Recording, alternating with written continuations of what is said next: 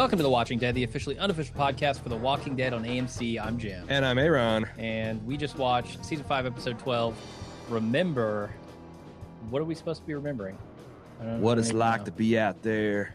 What it's you like guys to... just don't know what it's like to be out there when you have to skin a possum just to stay alive. And gut it on my front porch. Yeah, I guess remembering what it was like to be human. Remember it's like for your face to be baby smooth. Dolphin smooth even. What do you think of this episode? I liked it. Okay. I you know, it's like I come into some of these classic Breaking Bad, classic Walking Dead storylines just waiting for them to fuck it up. Sure. And I thought that you know, they've changed some things here and there, but pretty good. I enjoyed seeing Rick's crew. Who is that fucking douchebag, candy ass, members only jacket, ROTC guy? I don't know his name. He is on the death watch for me. Yeah. Like, I hate him. He looks like he's wanting to start a junior governors league, which is never a good idea. Yeah, he stepped to Glenn and got wrecked, which was gratifying. I knew to he was see. going to. Yeah, he's going to be trouble, and he is going to get his ass handed to him. And he clearly has already been trouble. I mean, the psychologist, congresswoman or whatever, future former poker player, calls him out as a problem anyway. So, well, I'm saying, like, if you let a guy like that, that's how you get roving bands of maniacs. Yeah. You know, a military style coup. I'm somewhat impressed that this woman, whose name I don't remember, so I'm going to call her Kate Mulgrew, Captain Janeway. I'm impressed that Captain Janeway is held onto this thing from the get go. And there's there's stuff that drives me crazy. So Rick goes on the outside of the gates. All their braces and supports are on the outside of their gates.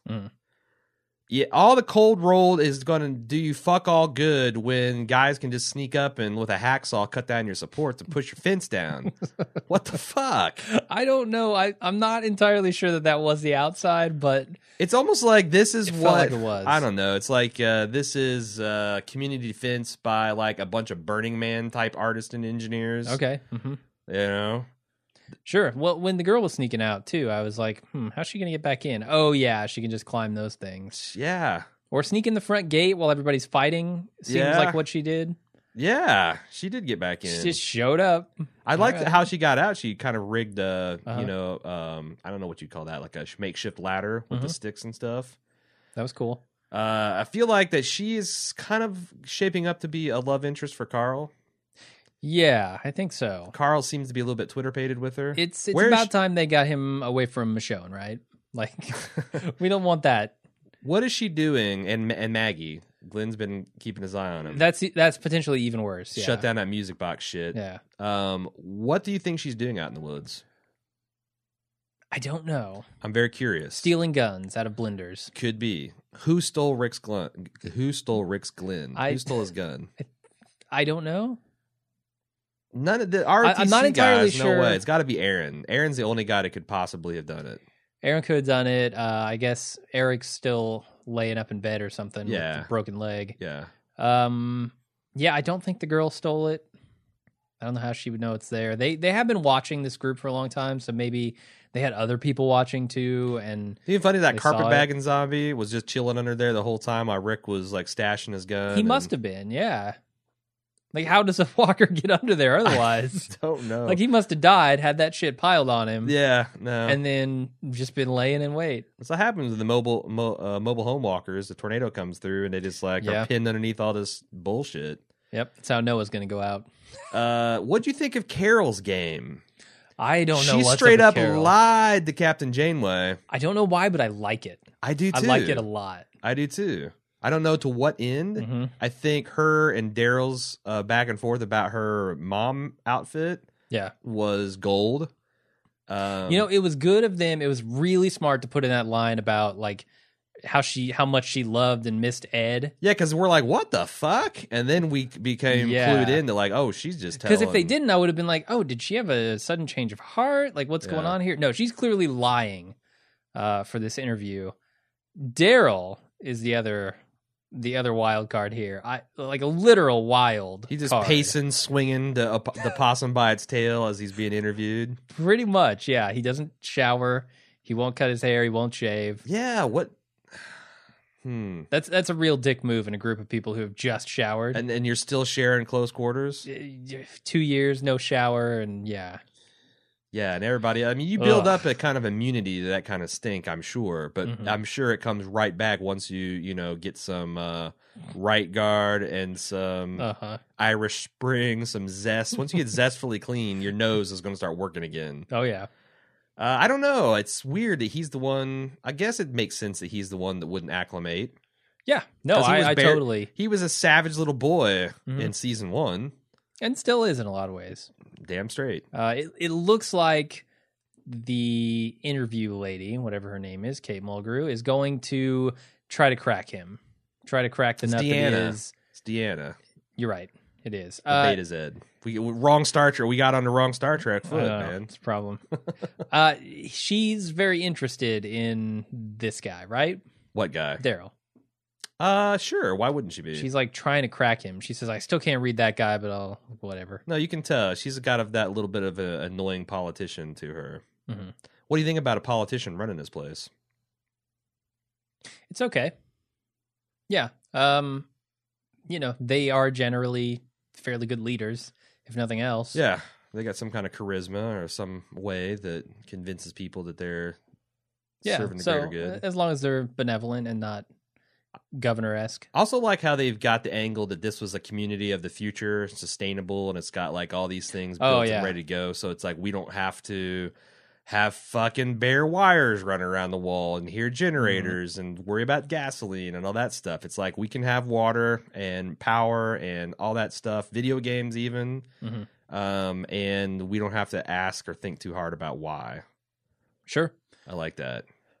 I was curious what the show was shot on, because when they did those digital shots, you can definitely tell it's digital. And I assumed that most of this would have been shot on digital. But I think every television show is shot digitally anymore. They must shoot at different frame rates or different, have different filters that they put on and stuff, because it looked a lot different in the interview camera. I mean, that could have just been GoPro. I mean, who knows? Yeah. But apparently they're shooting shows with GoPros now. Yeah. They shot a lot of stuff. Crazy. I know they I think a lot of the Gonzo stuff, like Shovel Cam and whatnot, was GoPro, or it might have been, like a low range Canon DSLR because they treat those like they're disposable essentially. Yeah, he's talking about Breaking Bad for people who are not aware. So there's a scene where Rick grabs a knife in the kitchen. Yeah, and then we cut to commercial, and then there's no mention of it. Is that the knife that he has out in the wilderness? I think that he was, because we saw the next night when him and Michonne were staying up late, that apparently he just goes out and walks around, and that makes sense to me. So like I was fine with them leaving it mysterious for a scene or two, but they got right to it. I mean, it'd be one thing if they didn't come back to this whole damn episode. Other thing I'm curious about is Jessie. I've only seen this once, of course, but I felt like that she did not make it known that she has a husband. She definitely didn't. No. And then she, does the personal grooming touch with Rick. I feel like that they're trying to make them into a couple a little bit, if I'm putting my ship hat on. Although, I still like the Rick and Michonne angle. But I feel like they're trying to do that. Then we meet her what seems to be an asshole husband, drinking his evening away on the front porch and being antagonistic towards Rick. Basically Ed 2.0. Passive. Yeah, he's very Eddie. It's very Ed. I get the distinct Ed vibe. Like a do-nothing, complain a lot, loudmouth asshole. Is Rick going to have to threaten to beat him to death? I think so. I know. So. I mean, this guy, I didn't get anything from that from Jessie. She seemed very happy and well-adjusted and not afraid for her life. Do you think that they're actually divorced and they don't live together? Ooh. And he's still very possessive? Yeah, that's like not uncommon. So you met my wife? Right. No, I feel like she just didn't mention it. Like, maybe it wasn't on purpose that she didn't mention it. It just didn't come up. That's weird that you talk about your kids and all that, and, oh, your wife's dead. Oh, so sorry. I mean, I don't know. It could be that she did mention him, and we just missed it. So I'm not going to harp too much on that. What do you think of the woman that Carl saw outside of the I think that was the girl. I think so too. I don't know what she's doing out there. I don't either. I also think it's interesting that there were mention of people that Deanna had what do you call that? Outcast, exiled. Oh yeah, 3 of them. She had exiled 3 different people who's as good as dead, but that's not as good as dead. That's being exiled. Is that going to come back to bite this group in the ass? It certainly could. Carol got exiled and she survived just fine. Exactly, and I liked how they kind of drew a parallel between Rick when he was doing the prison holding up sort of thing. Yeah, him and Captain Janeway could be exile buddies. I think so. Yeah, I don't know. That's scary. Bring Carol and here's exile her again just for fun. It made me wonder, like, it's funny when she cries. oh my god, that's a mean Rick. It made me wonder about the wolves. It made me wonder about the chopped up zombie torsos, the ones with their arms and legs. Do you think that that's some of the junior ROTC guys' work? That's where I was headed. But we know that they haven't gone more than 53 miles away. And wait, why do we know that? Because he said that they've been working in a circle and they've gotten up to 53 miles away. That's roughly where Aaron made contact. All right. So that's like on their frontiers, and we know that Richmond was 100 miles from where they're at now. Yeah. So don't know. Maybe too far. Maybe it's the exile, because she had to exile them for a reason. Yeah. I mean, that's a capital crime, or that's a capital punishment, essentially. Mm-hmm. So I wonder if there's a connection there. I think there could be. There could be. The other possibility is Morgan took the gun out of the blender. Ooh. But he would have had to catch up with them. He's apparently months behind them. I don't know that that's true. That's what I've heard, timeline wise. That he's hitting the church months behind these guys. But he's got the map, so he can just go right there. He isn't going to stop in Richmond. True. He can just, head right there and make better time than Rick's group did. Yeah, but catching up by months is a lot, though. It only took them a few weeks to get to... So we're not really scheduled to see Morgan until the end of the season, if then. I think so, yeah. All right.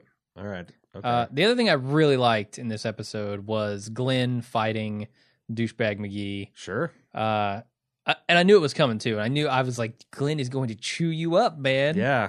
You have no idea who you're messing with. I've watched this man kill walkers with a rocking chair. And I've watched him kill people with the bones of walkers. Of a dead walker he dug out of the walker he killed with a rocking chair. Come on, man. Like, you take this man to Cracker Barrel, and he's a lethal weapon.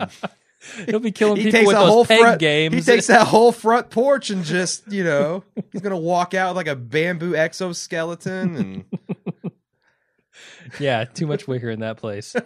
But no, the real thing that hit me about that scene is their problem with this new authority. Oh, yeah. Like, and granted, the authority here is kind of a douchebag. Yep. But at the same time, this is going to be a big problem for them going forward, I feel, adjusting to life in this new place. Well, I mean, their leader has been a caveman. Yeah.